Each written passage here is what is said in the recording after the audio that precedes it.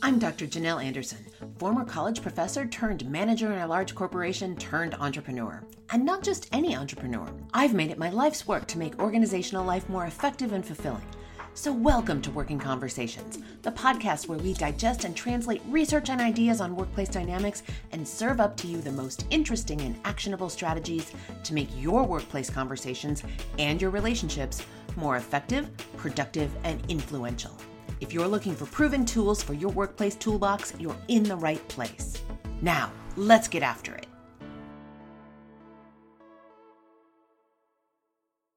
Welcome to another episode of the Working Conversations podcast, here with me, Dr. Janelle Anderson, where it is my job to share with you the latest and best ideas on workplace dynamics, communication, and leadership, and delivering actionable tips and techniques that you can use at work today. Now, today, my friends, I have part 2 of a very special program. I was recently a guest on a program hosted by my good friend, Dr. Amy Jalman, who is the director of a human resources program at St. Mary's University of Minnesota. The program was called New Solutions for the New Normal, Tough Conversations in the Remote Work Environment and Beyond. And if you tuned in to our last episode, episode 19, you caught the first half of that discussion. Now, during this session, Amy and I are continuing our conversation, tackling the tough questions that we've been receiving throughout the pandemic. These tough questions about remote work, hybrid work, sensitive management issues, annoying colleagues, and all the rest. Now, we've structured it like questions in an advice column, much like you might read in Dear Abby. We dish on our takes for these awkward management and work from home situations that have come to light during the pandemic. If you haven't had a chance to listen to the first part of the series, make your way over to workingconversations.com/19 and download the first part of the conversation. Here is the second part of the conversation, so please enjoy our Dear Abby style conversation as we troubleshoot some of the challenging workplace situations of our time. Okay, so let's hear from Casual in Connecticut. So Casual in Connecticut's employee, or maybe it's their boss, has possibly embraced casual dress a bit too fully and regularly attends meetings right after working out in a t-shirt, etc. So I'm concerned that the lack of professionalism may be affecting how seriously people take them. And I'm genuinely worried about their reputation. So should I say something? That's a tough one. What do you think, Janelle? Oh, I think yes. I think yes. And again, I think, whether if it's your employee, it's a little bit easier to have this conversation because you're not necessarily managing up, you're managing down. Managing up is always a little harder. Yeah, managing up needs a little lighter touch and a little more nuance. Maybe we should address it both from if it were down and if it were up. Yeah, it's a great idea. Approach. So if it's your employee, I think everything is on the table right now in terms of talking about work habits and work environment. I mean, if you think about when we're co-located, we spend all of this time putting together ergonomically safe and appropriate workstations for people. And then when they're working from home, are we even asking them what their workstation looks like?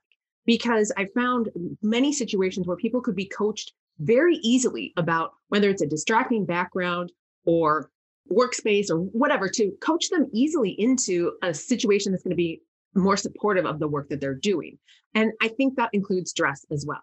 Now, early on in the pandemic, it was everybody showing up to work in their pajamas and they weren't turning their cameras on. And so nobody knew they were in their pajamas. And I've been telling people since day one of the pandemic, get dressed for work, take a shower. You might scale back your hygiene a little bit, but do at least the basic hygiene and dress for work. And we can think about specifically, like, you mentioned Target earlier. Other companies have a dress for your day policy. That is what Target started at and then turned into the work for your day policy. So if you're meeting with senior leaders, you dress it up a little bit. And if you're meeting just with your own immediate colleagues, maybe you dress it down a little bit. So I think I would have that conversation with the employee saying, this is what's appropriate in our organization. And again, if it's a larger organization, there's a good chance that there was some sort of a dress code policy on file anyway. So we could draw back to that and either work with our HR team, if that makes sense, or just work directly with the employee to say, how are we going to modify this in a way that feels still professional, but also acknowledges the work from home environment that we're in. Yeah. And I think that that's a really great, so that was our addressing to peers and employees. Yes. That was I think the only thing that I would add there is that I had a personal experience. And so I just want to acknowledge Casual in Connecticut's concern at how it is affecting reputation, because I had something in my own work history and very similar, and it actually reflected negatively on the entire team. And the individual at the heart of it took it as a badge of honor, right? Of we don't have to follow traditional guidelines because we're so good, because we were a really highly productive team. And because of that, like actually had an awareness that it was a problem, but was really resistant to change. And because it went on so long, it was harder to correct. So that was the other thing that kind of came to my mind. I mean, maybe it's too late at this point, a year into a pandemic, but this, I think, is one of those things that doesn't correct itself. And the longer it goes on, the more difficult it is to shift. So shifting to giving this feedback to a supervisor. Upward. If you're giving this conversation and having this upward with your supervisor, I think I would address the reputation piece. I would go on the, and I would not necessarily to pander to the manager, but to acknowledge to the manager that the manager is the face of the team. Manager is, in a sense, kind of represents the brand of the team. And I would be direct and specific with what my concerns were. And I would do it in a very pleasant and professional way myself, because if I'm going to address his or her professionalism, I need to make sure that if I'm calling out somebody else on their professionalism, I need to make sure that I'm doing it with the utmost respect and professionalism myself. So I think word choice is going to matter here greatly. I think this would be a great conversation to practice with somebody else first. Ideally, not somebody else on the team, because that is going to start some little, backwater conversations happening. It starts to feel conspiratorial at that point. It does. So I would I would practice it a time or two and get really comfortable and specific with the exact language I wanted to use, so that I kept the focus professional and respectful. I like that.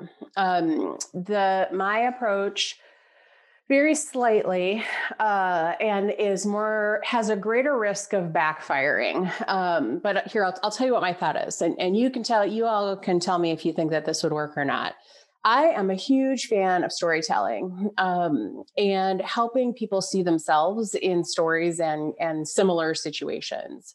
So when I see things like this, and we talk about a conversation that is either difficult to have with someone, maybe because they are a boss, or maybe just because I also think about people that are really sensitive, and not like sensitive, like, oh, I don't want to deal with their reaction, but sensitive, like the tiniest bit of feedback will crush their morale. If you've worked with someone like that scenario, for me anyway, is really, really challenging. So I kind of enjoy when situations come up, and it could be a SHRM article that comes across my desk, or it could be we're in another meeting, and going to my supervisor afterward and saying, what do you think about Tim being so casual in that meeting where he was really representing his team? Because I was thinking that how we dress really affects how people perceive us and our productivity, even in this pandemic environment. And the idea being, of course, that this opens the door to a conversation where the person can either provide me feedback that I'm wrong maybe I'm wrong. It's happened. It happened once in like 1987. I was wrong. But it happens, you can learn in the conversation as well, or it provides them with the opportunity to reflect. Now, the reason that's risky, of course, is because it's incredibly passive and it could go right over their head. And then we just land right back with the confrontational, like, hey, I think you need to stop dressing like you just got out of bed. Well, and I love what you just added there too. So let's take a look at, yes, we don't want to run the risk of being passive aggressive, and which, because sometimes that's going to come off as like, hey, there was something she was trying to get at with me, but I'm not sure if we ever got there. Or we also have to take into consideration, what is the self-awareness level of the person that we're talking to? Because they might, like you said, it might just go completely over their head if they're completely, or I shouldn't say completely unself-aware, but not very self-aware. So we do need to take that into consideration as well. I think too about the individual that having this conversation in a direct fashion puts them into a literal panic attack. Maybe this is like a stair step, like maybe this is just a way to get halfway there while they learn to be very direct. Well, and here's one other thing that I'll offer, and I always offer this in my training classes, is I say, if there's an idea here that you want to run with, especially if it's around a difficult conversation or something, and you don't feel like you have a way into the conversation, use me as an excuse.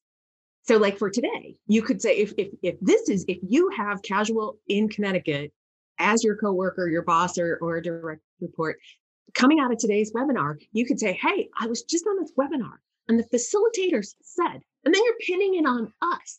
So it doesn't feel like it came from you. I kind of call that the goal. It's like the Charlie and Chocolate Factory golden ticket. That's your golden ticket from pretty much anything that Amy and I say today, that if it would serve you in some way, to pin it on us instead of, I was on this webinar with these two HR experts on workplace communication issues, and they said. Totally. Throw us under the bus. We're fine with it. Exactly. We can take it.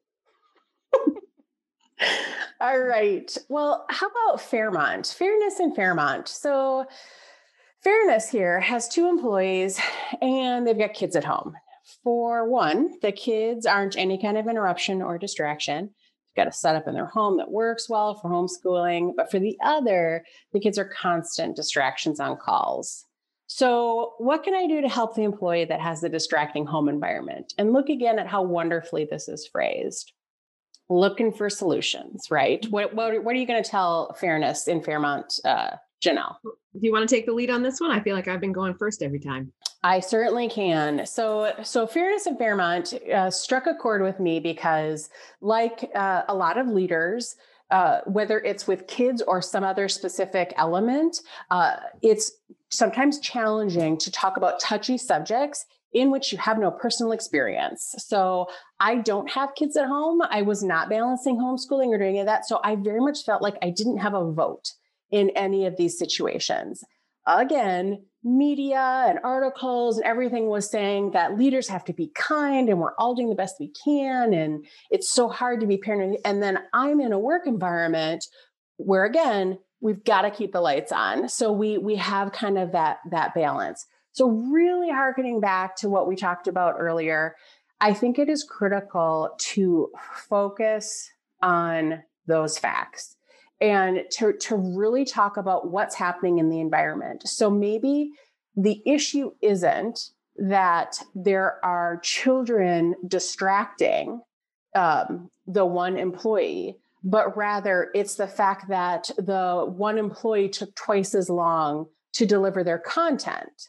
So the why is just removed from the equation in the conversation. And then that opens the door for them to say, and this is one thing that I've heard a lot with people juggling a lot of those conflicts in the home environment. It opens the door for them to say, yes, I know it wasn't as smooth as I wanted, and here's what kept happening. And then we're back in that conversation again, right? Then we're problem solving together and we're saying, hey, I read this article. This one person tried this one thing. Or maybe it's as simple as saying, if I moved your reporting time to the first 15 minutes of the hour, could your significant other take care of the kids just for the first half? So if they're clanging in the background, you can just be on mute. Like it turns into that opportunity to solve the problem, not the home environment, because that's none of your business. So that's kind of where I landed, with a special shout out to all those problems that we may not have personal experience in. So what do you think, Janelle? All right. Well, I'm going to take it in a slightly different direction. I think the, fairness at the heart of it here is, so it seems like it's, obviously very important to the manager. And It's not going to feel fair if you have to get either subpar work or all the interruptions or whatever from that other employee. So I think because organizations, for the most part, force people to go home to work because of a public health and safety issue, then it is their business to get in an employee's business. I think it is. It's on the table now.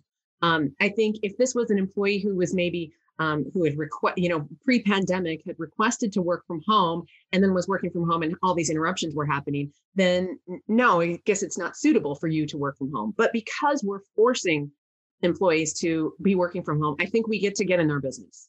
And I would say having that conversation again from a I want to coach and help.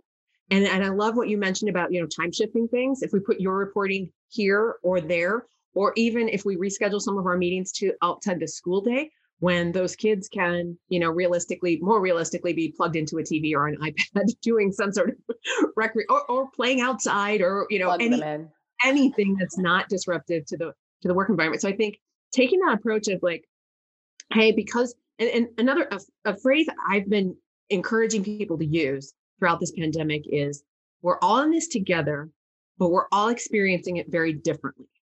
And I think that starts to get at the fairness aspect. I mean, I wouldn't bring up your colleague has this all figured out. I certainly wouldn't bring that up, but I would say we're all in this together. And I've been noting over time, over this past year or however long it's been, that, you do have plenty of distractions in your environment. And maybe those aren't the same distractions that the rest of our team has. But I want to help you see if we can, and then I would also say, are you open to having a conversation about some ideas about troubleshooting this? Or are you open to me sharing some resources with you and so forth? I like the idea of just acknowledging that saying that other people have it all figured out is never helpful. No, never. This episode is made possible by Instacart. If you haven't already started using Instacart, now is the time, my friend. Now, I'm the first one to say that I actually enjoy a trip to the grocery store. I really do. But you know what I like doing even better? Making this podcast. When I was deep in the development of this podcast, outlining and recording the first few episodes, my kids reminded me that they needed to eat. Instacart to the rescue. In absolutely record time, Magnolia, my Instacart shopper that day, delivered chicken nuggets, milk, avocados, fresh berries, and a host of other groceries we needed. When life gets busy, or when you just want to feel like royalty and have someone do it for you, there's Instacart.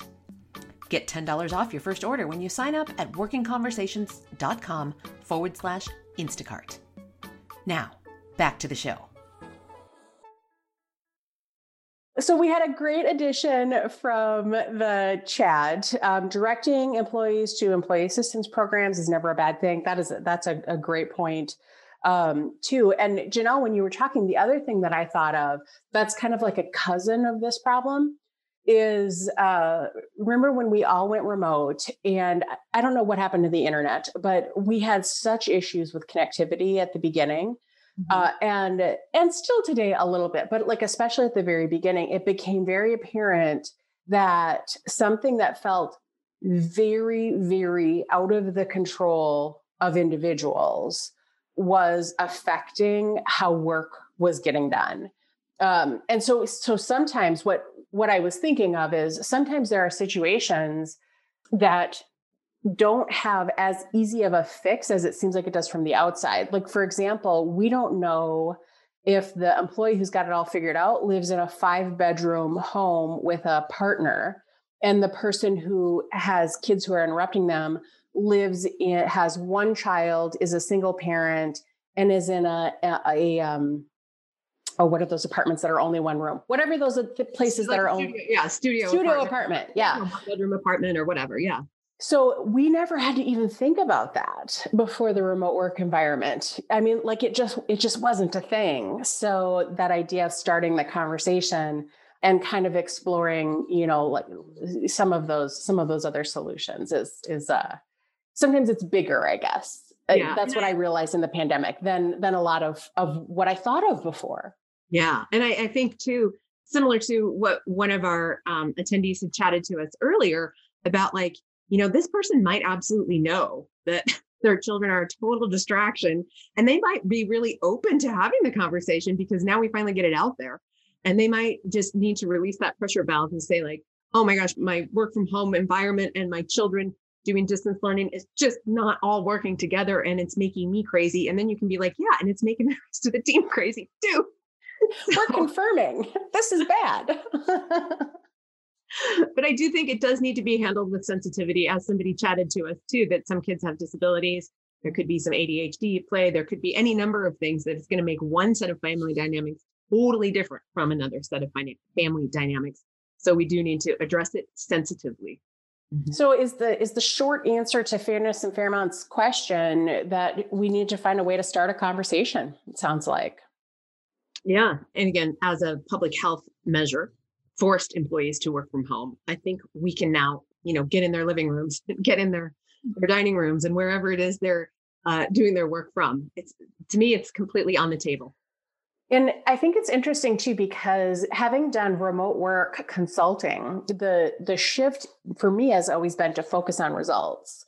So like, that's my go-to move. But even now talking about this pandemic shift and these considerations of environments, even that requires adjustment, right? Like, because to your point about how extensively the rules have changed. Yes. And I think this is all a conversation about setting expectations. And if you find yourself a year into the pandemic not having set those expectations with your employees, it's not too late. Do it now.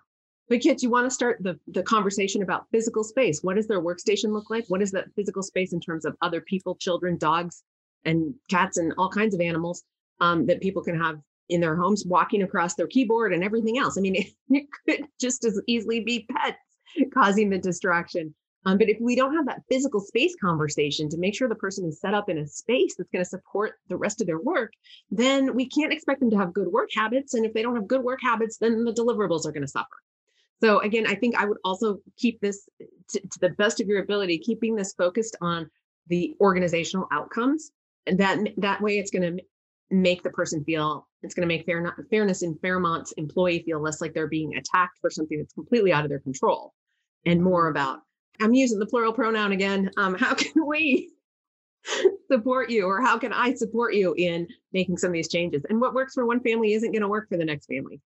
And it's such a great point too, to talk about just the idea that it can be anything distracting the environment. Our scenario was kids, but like just in this 1 hour call, if you saw me dip off of camera, I was throwing a highlighter at my dog sleeping across the room because he was snoring really loudly. I was trying to wake him up.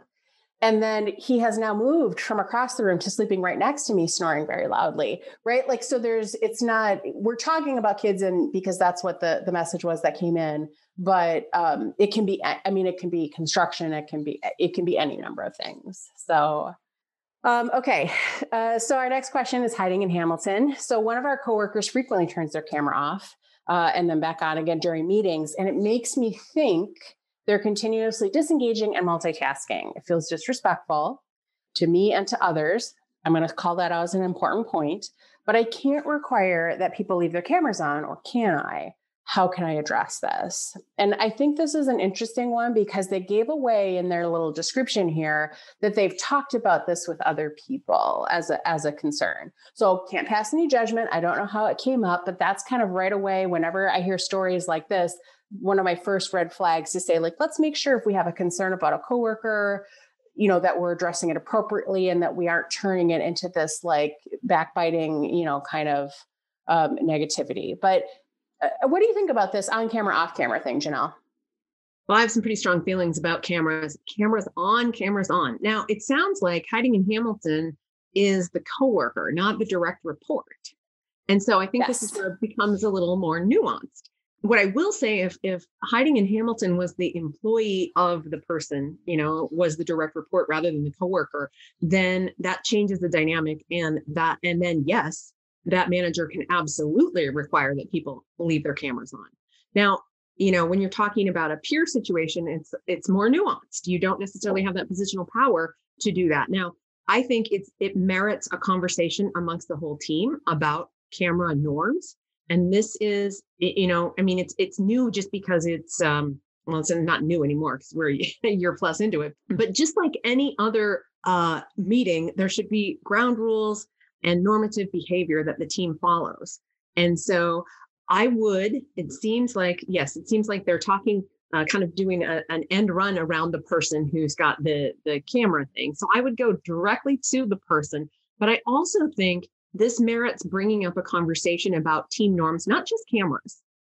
There's a bunch of other things related, mute or not to mute. Again, I could talk about an hour about whether to mute or not to mute, but putting some normative behavior around online meeting dynamics, I think, is incredibly important. And if it hasn't been done already, there's a good chance that the norms have developed, like this person, camera on, camera off, camera on, camera off, that are not necessarily healthy norms.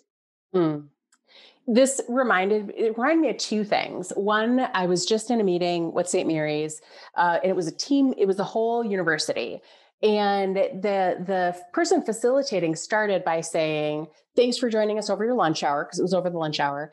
And we'd just like you to go ahead and if you'd like to turn your camera to remain muted, blah, blah, blah, the normal. And then if you are enjoying, I think he said, a savory meal while joining us, feel free to turn your camera off. And I laughed, like he made light of it, but I was like, see right there, because I wouldn't eat on camera, right? But I'm normally on camera. We're a very on-camera culture at St. Mary's, but I would not choose to eat on camera. But he set the precedent. So just like you were saying, like he kind of set those ground rules, which I thought was just executed incredibly well.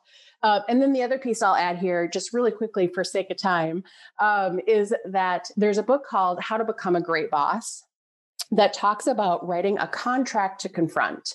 And what that is at a neutral time, you come together and you set some guidelines and rules. So not in a meeting where half the people are on camera and half the people are off camera, do you then say, okay, we're going to meet again in an hour and we're going to talk about whether or not we should be on camera, right? Because then that's, then you're in a yucky environment, tense environment already. But at a neutral time, you just say, let's talk about this and make a decision together.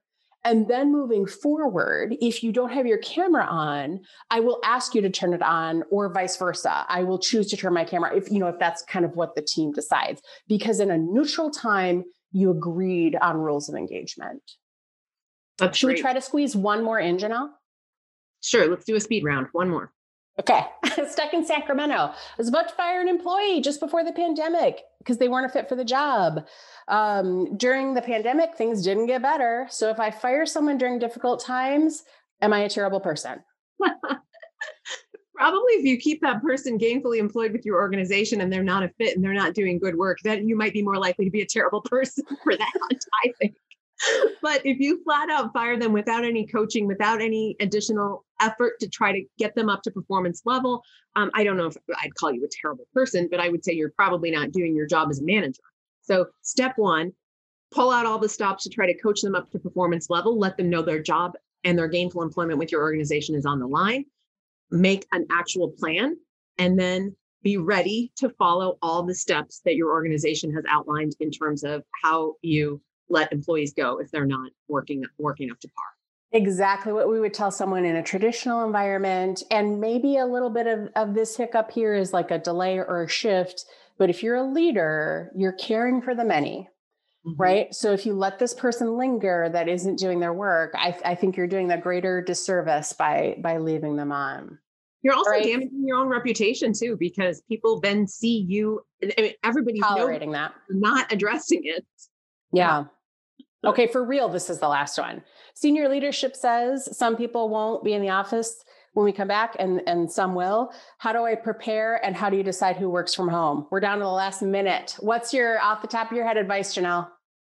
Make the location and the physical setup of the workspace match the work. That's what I say. match the work and the culture too, and the culture. So for example, let me just give you a quick example. I'm working with an organization that's got a number of call centers, and there are seasoned employees who have been with them for a long time, have been working from home since the pandemic started. But all the new employees who have onboarded since then are working in the office. The ones at home are really missing the camaraderie that they had with their call center, especially when they take a really, really mean, nasty caller. They would have the social support of each other because other people would be hearing over the cubicle walls how they were just abused by the caller.